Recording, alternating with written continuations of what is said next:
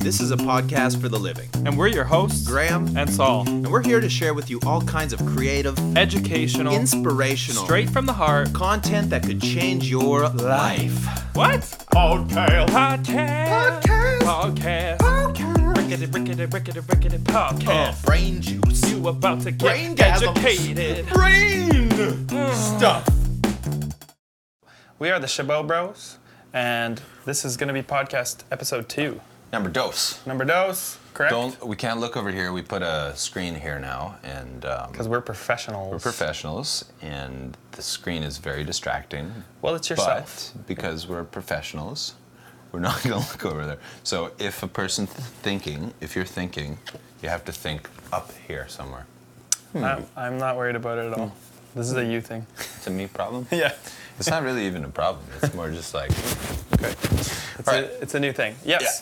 So, you're going to start our timer? Yeah, I'm going to do it. So, if you haven't watched the first episode, basically we use a phone timer to make sure that our episodes are around 20 minutes. Because just to start with, later on we might do longer episodes, but for now we're trying to keep it concise, pithy. So we tried this time to actually make some choices ahead of time, and we want to talk about addiction because we have both experienced quite a chunk of it in our lives, and we're both coming through. I mean, personally, I'm on the end of about 10 years of chronically smoking weed on and off. Mostly on, more than off. Good that's point. For sure. Good honesty. More on than off. Well, let me just start by saying that I think we live in a society where addiction is kind of the norm. It's commonplace everywhere. It's commonplace, yeah. We're all like addicted to something, whether it's like coffee, Fucking social media. Social Here we media. are drinking our other crack. So there's all these levels of addiction, and sometimes you don't even know. And I think Often you don't even know. And I think weed is one of those because I had my own addictions with the weeds, and before weed it was video games for me. The weed thing is so subtle. Like it's so.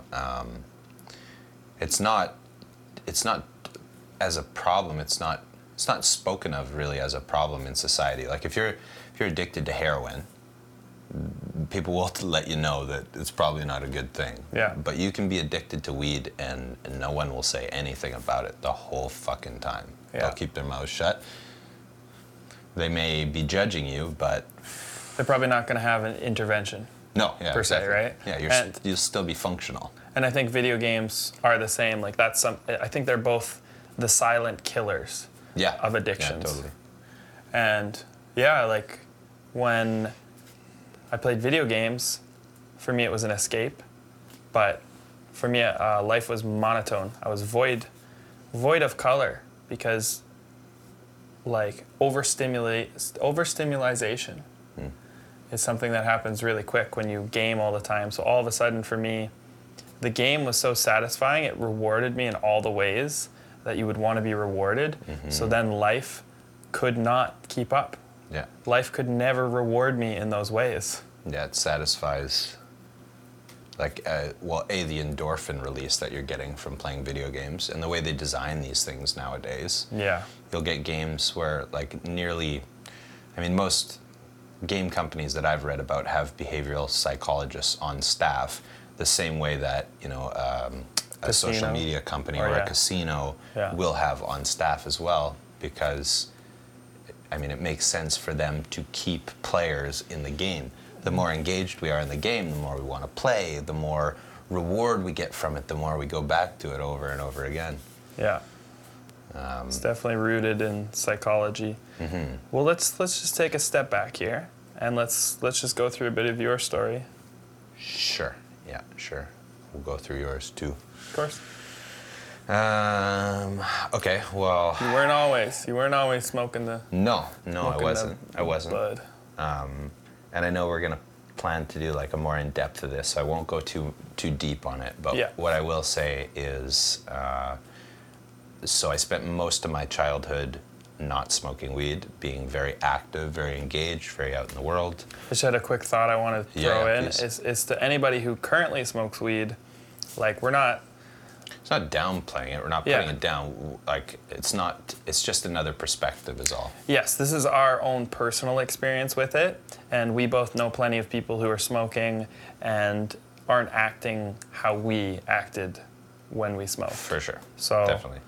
It's person to person. It's person to person. So this is our experience with marijuana. Yeah. Anyway. Yeah. So yeah, when I was, I guess, 19 years old, I began experiencing anxiety for the first time in my life, which is, I think, abnormal. I think most people experience it younger, but I was pretty much fearless up until that point. Then I didn't really know how to deal with it, so as a coping mechanism, I started smoking weed, which, in hindsight, maybe not the best decision, but it was what I needed at the time. And so I began smoking lightly, and then video games came into the picture. Started smoking a little more heavily with a friend of mine who was quite invested in the weed smoking world as well. And then it kind of detracted me from the things that I was focused on. In my intuition, I knew all along. There was this voice internally that was constantly telling me, "Hey, you should stop. You should stop. You should stop. Stop while you're ahead." I tried over 10 years of smoking. I probably tried 30 different times to stop smoking. Sometimes I would make it a month. Sometimes I'd make it a day. Sometimes whatever it was. The most I think I ever made it was 3 months, and then all it took was caving one fucking time. And the moment that I caved that one time, it was done. Because the next day, the justification that was in my mind was, oh, well, you smoked yesterday, right? So what's the harm in smoking one more time today? And then you'll start up again, and you won't be smoking after that, so no problem.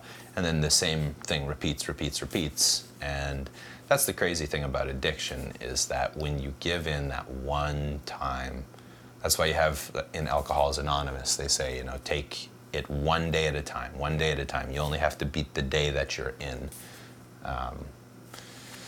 Anyway, so yeah, it was 10 years of self-medication, and we like to call it a soother. Yeah, exactly. Yeah. A soother, because it solves things in the same way that a fucking soother does for a baby. It's like you're tantruming, or like these struggles come up in life, and instead of like facing them, dealing with them, you're just like, I'm just gonna forget they ever exist. That's how it worked for us anyway, because mine was very similar. Yeah. So tell us a bit about your background with it. I guess to go back to the video game thing for me is I knew right away when I was young I was unhappy, simply because I looked around at the world around me, and like none of the adults I knew were necessarily happy. Like our parents were in the grind, and the teachers at school, I looked at them and it's like, well, you're not happy. So I guess I was an emotionally intelligent child, and that totally sucked because I just became depressed based on that.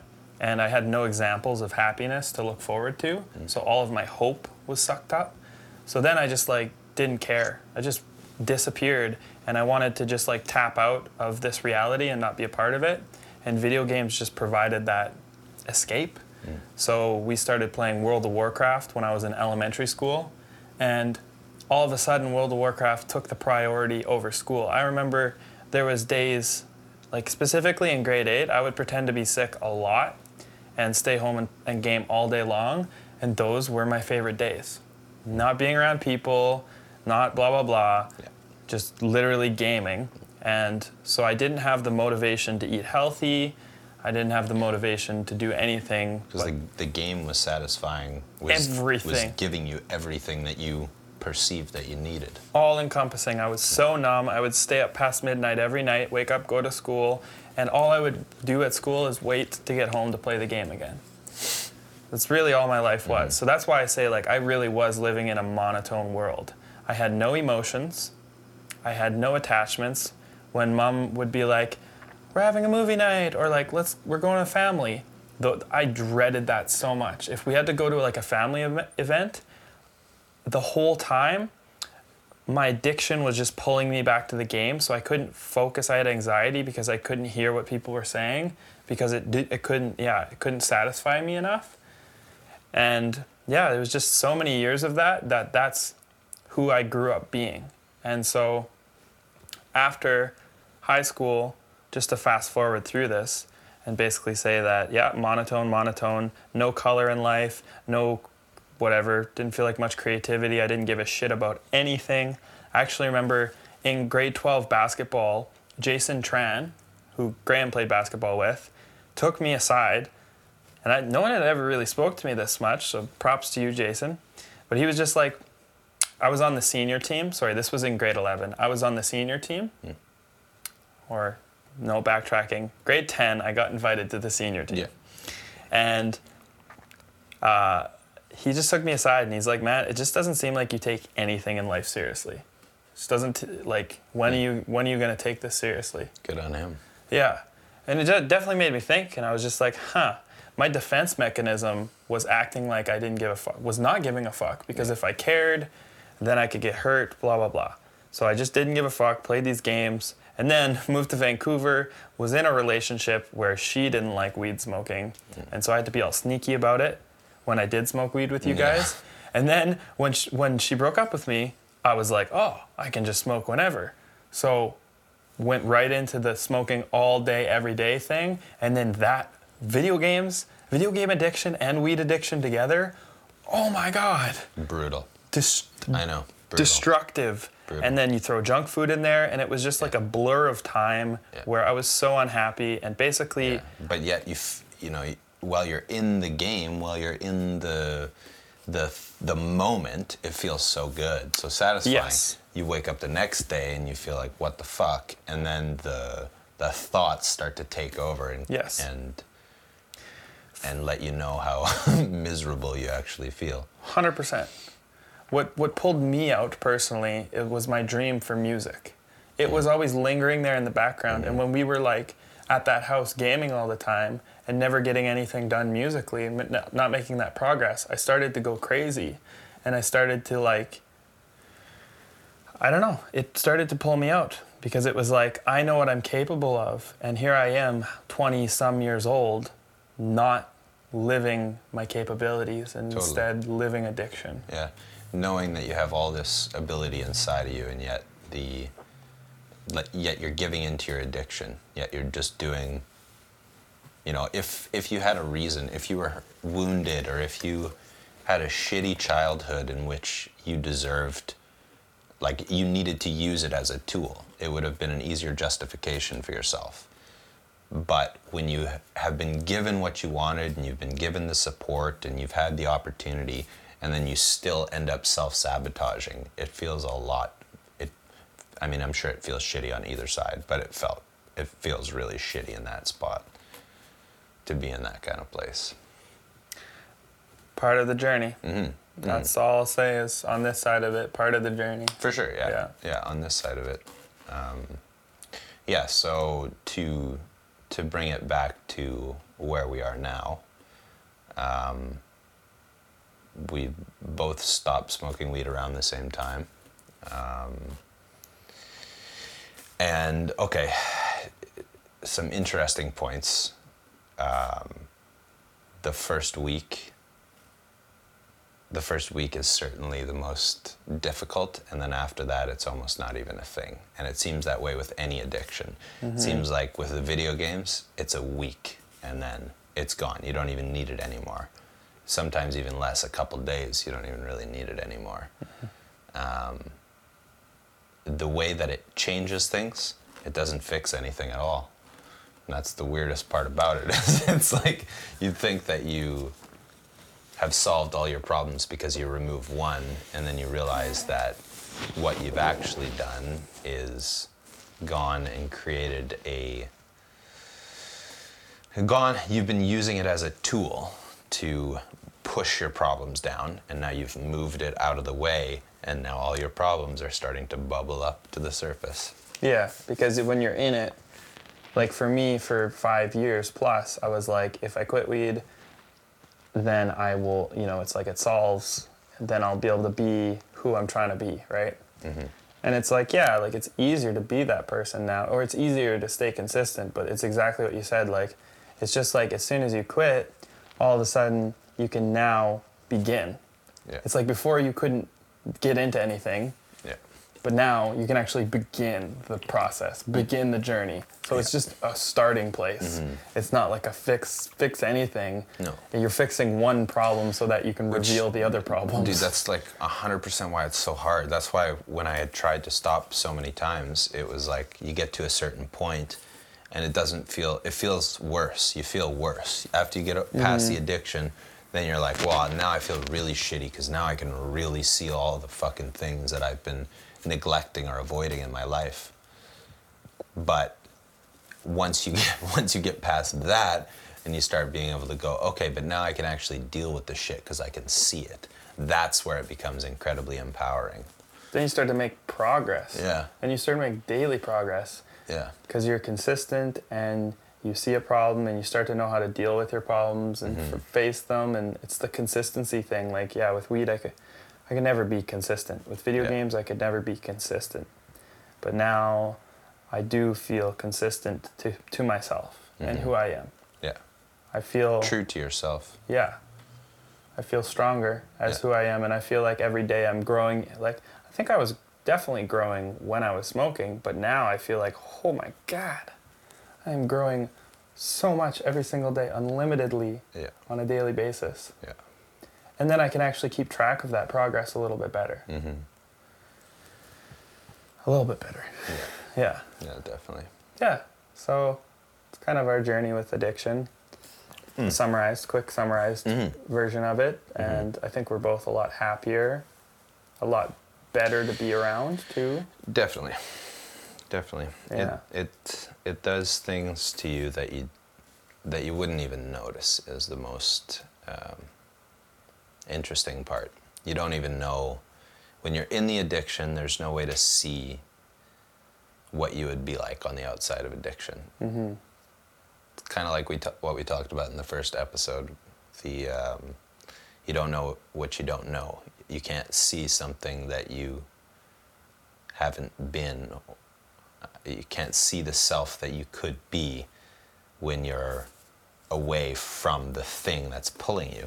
Because the way that the substance or whatever the addiction is, like we said, whatever the fuck it is, doesn't matter. The way that satiates you, it fills this void, it fills this part of you that you really should be filling in more healthy ways or other alternative ways. Oh, and that's a great point, because when it's like almost when you're smoking weed every single day. I shouldn't say almost. I should say 100%. Every single day. When you're smoking weed, or whatever addiction. Whatever, right? yeah. Whatever it could be Netflix. Yeah. It could be Netflix. Yeah. And basically you get to a certain point of the night or the day, and then you go to your vice. Mm-hmm. So like it hit a certain, maybe I'd be productive a little bit, but I'd hit a certain point and then it'd be like, hey, I'm tired, now it's time to smoke. And then I go into like totally unproductive point or whatever, but basically instead what happens is when you're not filling with a void of a vice, you hit that point of resistance, and instead of like filling it with something, you literally just sit there in that discomfort or that boredom, and you're like, oh, now I gotta go for a walk. Mm-hmm. Now I gotta meditate. Now I gotta read a book. Mm-hmm. It pushes you more to healthy things. Obviously there's other vices, like for me I watch a lot of YouTube. Yeah. And I mean, I'm getting a lot of information. I owe my current career to that. 1 minute? Yeah. I owe my current career to my addiction to YouTube, because it's addiction to taking in information. And it's very challenging because life is but a series of addictions. And you could argue if you looked at like or talked to or read any of the theories of yogis of the past, you'd see that the most well-renowned people out there are those who have overcome addiction at its fullest. And so literally there are honored gurus in India's past who like have bypassed the need to eat. They only eat. From Autobiography of a Yogi, in one of the last chapters, they're talking about this woman who trained herself. She used a yogic technique to overcome all food, and she just eats, she absorbs light frequencies, and that's how she's surviving. She's lived 50 years off of that, and been studied by Indian scientists. And so there's a whole lot of overcoming addiction that needs to happen in this world, which is a very challenging thing. There's a lot of things we think we need, but we don't actually need. And a lot of times, if you just sit, timer's about to go off here. We're gonna let it. Yeah, we're gonna let it, and then we're gonna rippity rap. Ready? Yep. Oh, you gotta let it ding ding ding. Oh, whoa. Timer. Yeah. Stop. Oh no. I think that's a great thing to sort of wrap on, is that to summarize all of this, when it comes to addiction, there's so little that we actually need, and if you're able to build the skill of sitting in silence, you can actually do that for this is obviously extreme, but you can just do that for 8 hours a day. But you can, yeah. To be more realistic with it, like what I'm using is when I reach those points of tension, which we all have in this modern day, you get tired, you feel some pain in your body or whatever, something's taking your focus, you can't keep working, or you maybe have anxiety, whatever it is that's creating this point of tension, which you want to then go to some sort of vice.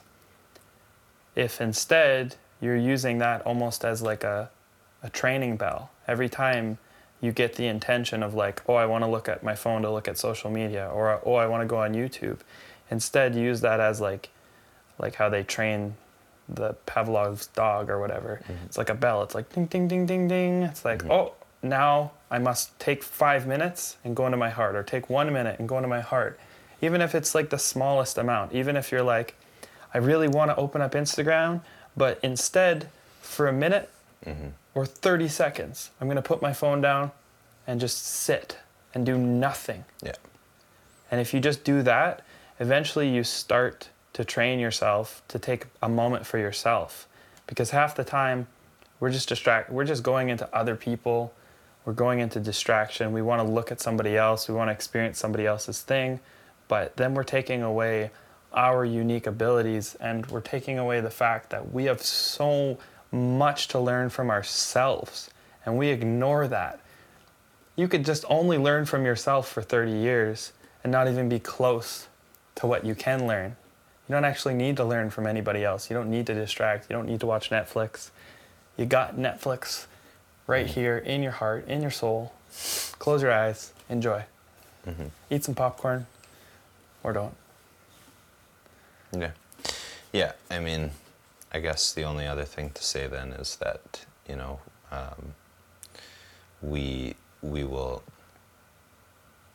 not, like, no one is going to overcome all addiction, but there is certainly a large amount that we can overcome. And especially in a day and age where literally everything, like if you still have notifications on your phone, fucking silence all of that, as like, for the love of baby Jesus, like silence it, because it makes such a difference, and you'll notice it within a week. You'll notice right away how not having those notifications, not feeling like you need to respond as soon as you get a message, it changes you. And if you think you're not getting an endorphin rush from those notifications, you're kidding yourself. I've even thought about something like eliminating, oh no, I got so distracted by this text. See? It just happened right in front of you. I just that got was a text. a good moment. That was a great, I literally lost my train of thought because it was silent too. but I saw the light. No, I'll do that all the time. I see in meetings when Yeah, my and you phone will get go off, and I pulled. see the person that I'm in a meeting with. I see them even look at my phone because it's Yeah. not about anyone's No. phone. It's just like an instinct thing. Yeah. Anyway, I think that's a great answer. That's awesome. That's awesome. But yeah, silence that shit. But also probably just fucking turn them off entirely would be another good idea. Here and there, yeah, going silent tech-wise is important. Yeah. Sweet. Episode 2. Thank you guys for listening. If you enjoyed, make sure to subscribe and like and Yeah. do all that stuff. All that stuff. We're just trying to build this up. We enjoy doing this, and we want to keep doing it. So thanks. Oh my god, now we're getting Peace. buzzed. We're getting buzzed. everywhere. All good. Okay, sweet. Peace. Peace.